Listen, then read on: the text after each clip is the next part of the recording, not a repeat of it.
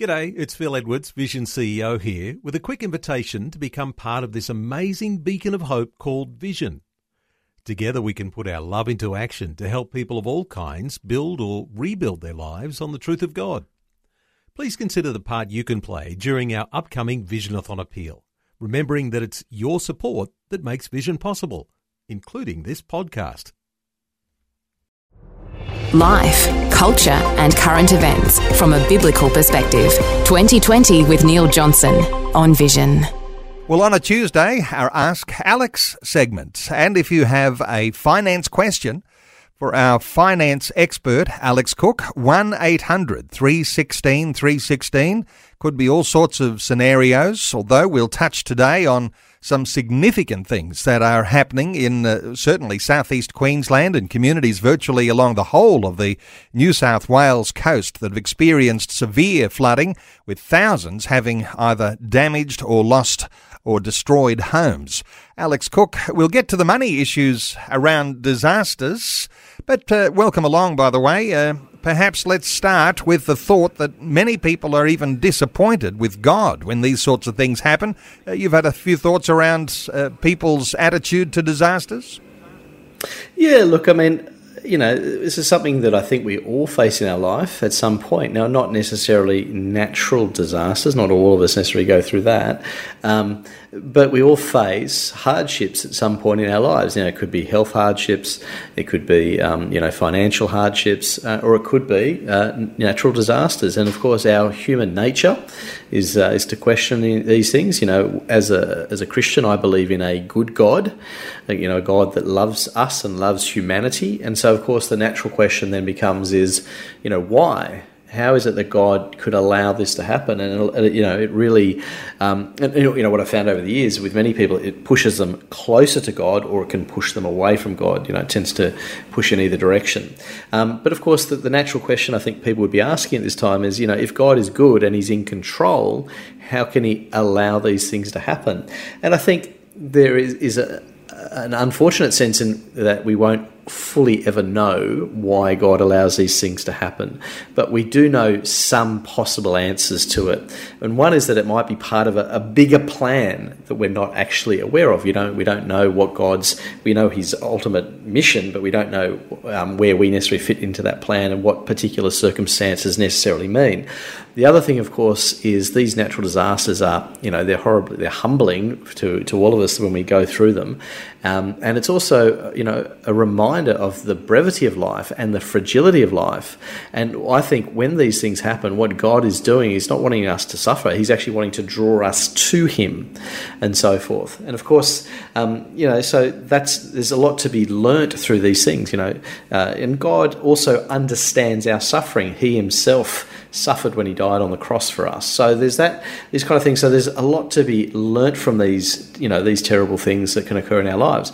Sometimes there's issues around, is it God's judgment and all those sort of things? But, the reality is we can't necessarily know the answers to many of these things. It's not clear to us. We're not God. And so we have to have faith and to walk through it. But to give a fantastic example of, many would have heard of John Wesley, the founder of the Methodist movement. There's a beautiful story about him. This is from the 18th century. He was out horseback riding one day, and as you do in those days, no motor vehicles or planes to worry about. And he's out riding, and a guy rode up to him on horseback and said, Mr. Wesley, your house is burnt down. Now, let's be honest, given the natural disasters that we're talking about that are going on, most of us reaction would be, horror that we've just been told that. But John Wesley looked back at the guy, he pondered for a while what he's just been told, looked back and said, no, you're mistaken. It was the Lord's house that's burnt down, and now I have one less thing to worry about. Now, I say that not to make light of anything and anyone who's just lost their house, but I say that because what God is often doing in these circumstances is to put things into perspective, to put material things into its rightful place and to put God first back in our life rather than those material things that we hold and cling on to. So, yes, it's horrible, but there can be great things that come out of it. There can be blessing, and there can be all sorts of learning and us drawing closer to God during these very, very tough seasons. I guess we are encouraged that we're not in the dark in some sense here, because we haven't been promised that everything will be perfect. There is a certain stream of some areas of faith that say, come to Jesus and everything will be wonderful, and looking at life through rose-coloured glasses. That's not a biblical foundation there. There is hardship. You know, Jesus said, in this world you will have trouble, but take heart, I have overcome the world. So it brings us to, what role we might have as believers, because there's been headlines here that are all about, the government's response, or the army didn't turn up fast enough. There's a certain sense in which blame and finger-pointing is going on. Let me ask you your thoughts here, Alex Cook, while we're talking believers and finance. Is there a role for believers when bad stuff happens? Oh, it's enormous, and I think it's a fantastic opportunity. I mean, God created us to do good works. He didn't create, we're not saved by our works, there's nothing you can do to earn your way to heaven, but we are certainly called to do good works. That's part of the Christian life. Jesus commanded us that we're to let our light shine before men so that they may see our good works, and that brings glory to our Father in heaven. So when we do help people, and participate in acts of compassion and helping people through tough times, we are actually pointing them to Jesus by doing that. So when natural disasters occur, it's a fabulous opportunity for us to sort of roll up our sleeves and get our hands dirty. And there's all sorts of things we can do. We can provide comfort, we can provide finances, we can provide shelter. There's all sorts of things we can do. But the analogy that I'd like to give people to think through, because then we can sort of think through our particular role, is an army analogy. And the army, the Bible tells us we're in a war anyway, a spiritual war. But if you think of it like this, some of us are on the front line. So maybe you're in that natural disaster area. Maybe you haven't necessarily been directly affected, but you're on the front lines. You've got neighbours that have been affected, who've lost their homes. You're in a tough position, but you're in a position where you can really provide those arms and legs to do things, move things, fix things, etc. Then there are those who are bringing in reinforcement. So these are the people coming in from behind who are bringing in resources, bringing in, water, bringing in repairs, all that kind of stuff to reinforce. And then there are those that are back home, and most people listening haven't been affected, and they're back home, and their job is to fund the campaign. So each of us in the body of Christ has a different role to play. And of course, this is true of other aspects of life, but when it comes to natural disasters, I think that's a really useful analogy for us to think through. But what a fantastic opportunity we have before us right now for us to step up the plate. And, you did mention government and what's their role. And look, my view is government does obviously have a place to help, but unfortunately in our Western culture we've come to this point in our society, which I think is quite sad, where we believe that the government is there to solve all of our problems, right? There's this weird view out there that the government has endless funds, can finance whatever it wants, and the opposition always says, you've never done enough. But to me, I believe a day is coming when the government won't be able to do much. The Bible warns us of natural disasters, and that they're going to get greater before Jesus returns. And so I think there's a day coming where government just won't be able to help, and it will be the church's responsibility. It will be us to do. And I believe that it's God that wants us to solve society's problems, not for us to default back to the position of the government doing it. So great opportunity, I think, for us as believers to actually be very relevant and meaningful to our society by helping people through their time of need. And of course, doing the most important thing, which is sharing the gospel with them through this and pointing them to eternity. Because natural disasters, get people questioning the meaning of life, what's going on. And of course, what an opportunity we have to share the good news of Jesus with them when that happens. We're taking calls on 1-800-316-316. You might have a finance question for Alex Cook, our Ask Alex segment. Let's take a call. Alfie is in Brisbane, Queensland. Hello, Alfie. Welcome. Hey, hello. How are you doing? Very good, Alfie. What are your thoughts, or do you have a question? Yes, I just want to say I do enjoy the Ask Alex Cook on Wednesday. I try to listen to it on the podcast. My question is, not in the direction of the conversation is going, but I just recently got married, 26, and myself and my fiancé, we were thinking, in terms of, starting a business, for example, like a baking, shop or a coffee shop, like where would you be able to seek financial help from? Because especially if you don't have an history, of getting money from the banks, which opportunity would you be able to tap into? Because you would need quite, a lot of money to be able to start your own business. But usually banks would be hesitant to be willing to give to someone, especially if you have not going in that direction before. So, Alfie, that's my question for Alex. Congratulations on your recent marriage. Looking to go into business, Alex, your thoughts for Alfie? Well, firstly, I love the question because I love all things entrepreneurial. So the fact that there's someone out there, Alfie, wanting to have a go, start his own business. I started my first business at 29.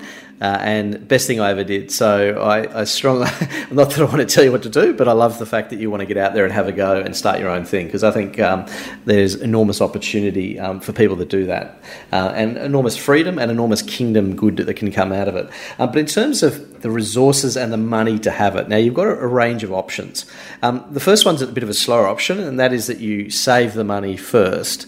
The other thing is, and when I say save the money because obviously you're going to have to find a facility. Maybe there's things you can do on the side. If you've got an interest in, I think it was baking you were saying, then why not do some certain things on the side for parties and things like that, where you can make a bit of a side income stream whilst you get to the point when you can then afford to lease a facility and then run, a full business from there. So see what you can do, because one of the reasons why small business fails is they often have too many costs up front. They've got a lease, they've got all these sort of costs, and therefore they run out of money quickly. So you want to start small, potentially as a side hustle, and build up an income and build up a reputation for producing really good products, but also build up your savings, because one of the things when you start your own business is many people discover that it doesn't make as much money as you think it will early on. It takes longer to get it going. And therefore you need reserves to fall back upon to make sure that you have enough to live on whilst you're getting your business up and running. So that's that one option. Another option is you go into partnership with someone. So someone who's already got money, they can put some seed capital in, and you enter into a partnership arrangement. That has some pros and cons, because obviously there's relationship issues and so forth, but someone might already have the money. They can step into the plate, they believe in what you're doing, and they can see the good that's going to come out of it, and so they do that. And so essentially you're not borrowing money, but someone else is taking a stake in what you do, okay? So you're giving up something in order to gain something and get started sooner. Of course, there is going to a bank. Now, to go to a bank, you're going to need to be able to prove that you've got experience and that it's likely to succeed. That makes it a bit more challenging. Not impossible, but a bit more challenging. So there's a few different paths you can go down. But look, fantastic question, and God bless you with it. Alfie, does that answer your question? Yes, it did. Thank you very much. Alfie in Brisbane, thanks so much for your call. Our talkback line open on 1-800 316 316. You might have a finance question around anything to do with whether it's business, any finance or investment. You're welcome to call 1-800 316 316. It's only a short segment, so need to get to those phones. Hey, when we talk about responses to natural disasters, the flooding disaster, which is huge, let's talk some finance areas here. Some have had insurance, others didn't have insurance. There's challenging times here, Alex, for people who've gone through the flood disaster, especially for those who didn't have insurance. That's right. But I do want to give some good news here, and there are lots of practical things. And despite the public criticism of government in the media, there are lots of different things here. And there's also a lot of private sector organisations like banks that have stepped up to the plate to provide relief. So as you say, the first one is the insurance one. Some people don't have it, but of course, if you do have it, make sure you've got flood damage, and hopefully you're going to get a payout of some sort.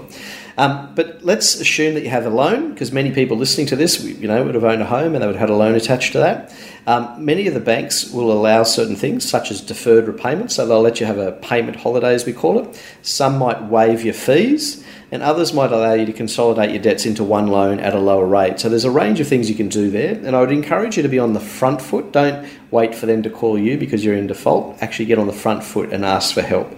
And most banks will try and accommodate you while you rebuild and go through that kind of life process. So that's the banking side of it. Then, of course, there's health insurance companies. If you've got health insurance, many of those are offering relief and premium relief and so forth to help you through this tough time. And utility companies, same thing. If you've got your electricity and gas, all of those companies are also providing some relief as well. But the big one, of course, is the government, and there are a whole range of things here. And I'll refer people to websites because, of course, these things get updated daily, and depending on which state you're in, there are different opportunities here. But the federal government has stepped in with quite a bit of assistance, and the two main websites to look at here are Services Australia. That's Services Australia, and the government's also set up a disaster site that's been going for a while called recovery.gov.au. So they're the two big federal government ones.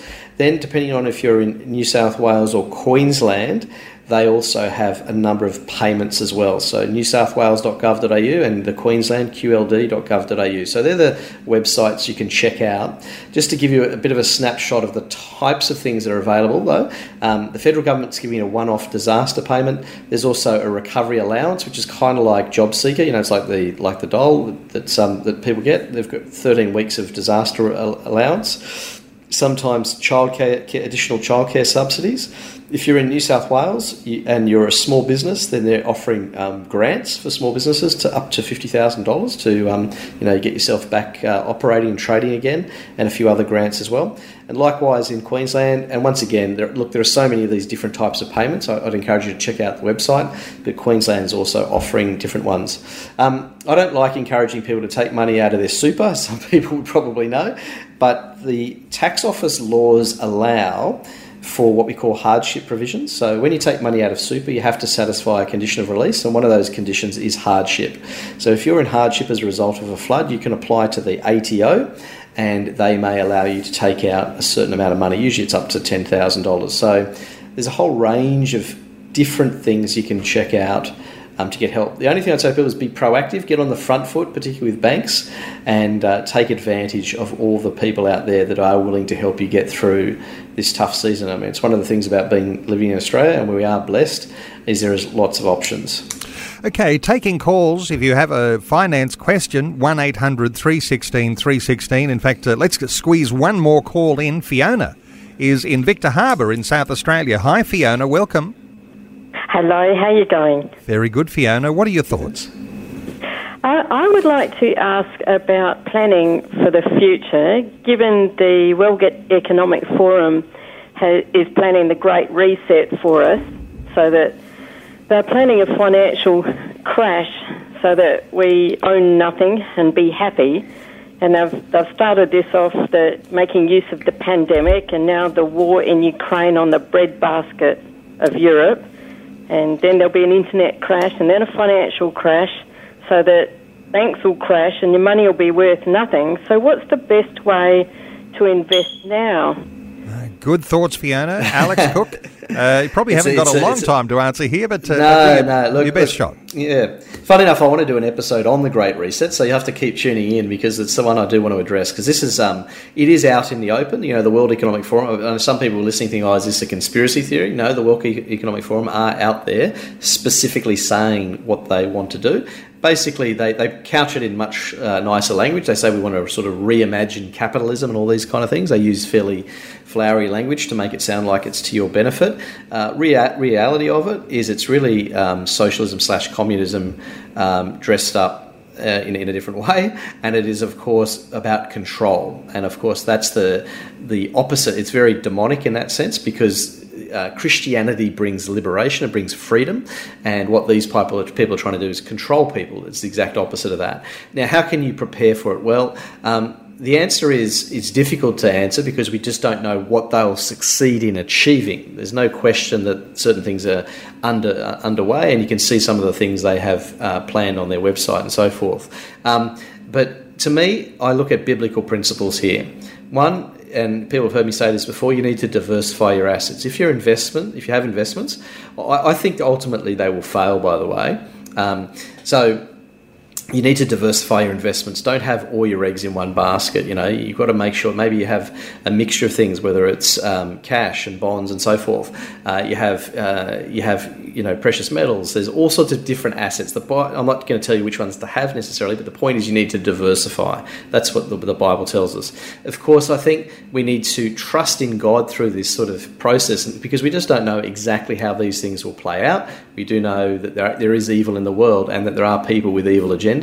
And the reality is we need to trust God that He is going to provide for us through these things. So the best thing we can do is actually prepare our hearts for more challenging seasons rather than just preparing for our finances. In saying that, we should listen closely to God as He guides us and directs us. God gave us the Holy Spirit to guide us and direct us. And the way you're going to tap into that is through a very personal relationship with God to get you through whatever comes our way, whether it's war, whether it's, there's all these things that can happen in the world that, are very dramatic. But I believe God will get us through, and I believe those that are prepared with their hearts will be the ones that will get through it much easier than the rest of us. Because, there are challenging times ahead. One of the things in Western culture is we've reaped what we've sown, and that is too much debt. So that one of the big things I've banged on about this for, Neil's heard me talk about it a million times, is get out of debt. If you want to prepare yourself for this, get out of debt. Debt will be harmful, and inflation's high at the moment. Interest rates are going to go up, and they'll try and enslave people through the financial system through too much debt. So there's lots of biblical things we can do. The Bible doesn't say debt's sinful, but it does warn us that it can enslave us. So, get out of debt is also another great way you can prepare as well. Fiona, I hope that was a good response. Certainly a lot in that short response. But Fiona, thank you so much for your call.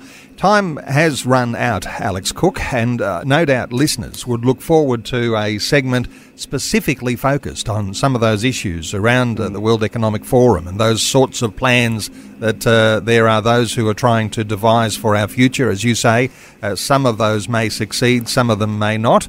No doubt, in a time like this, having God walking alongside you as a partner in your own finances, as you say, is one of the best things that we ought to be thinking very seriously about as Christian believers, and submitting our finances to Him.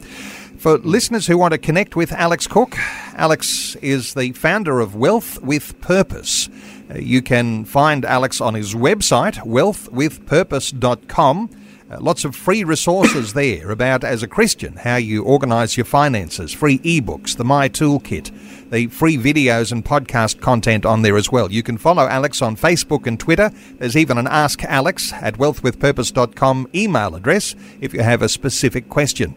Alex, just great getting your insights. I want to thank you once again for taking time to share those with listeners today on 2020. My pleasure, Neil. Great to be with you as always. Thanks for taking time to listen to this audio on demand from Vision Christian Media. To find out more about us, go to vision.org.au.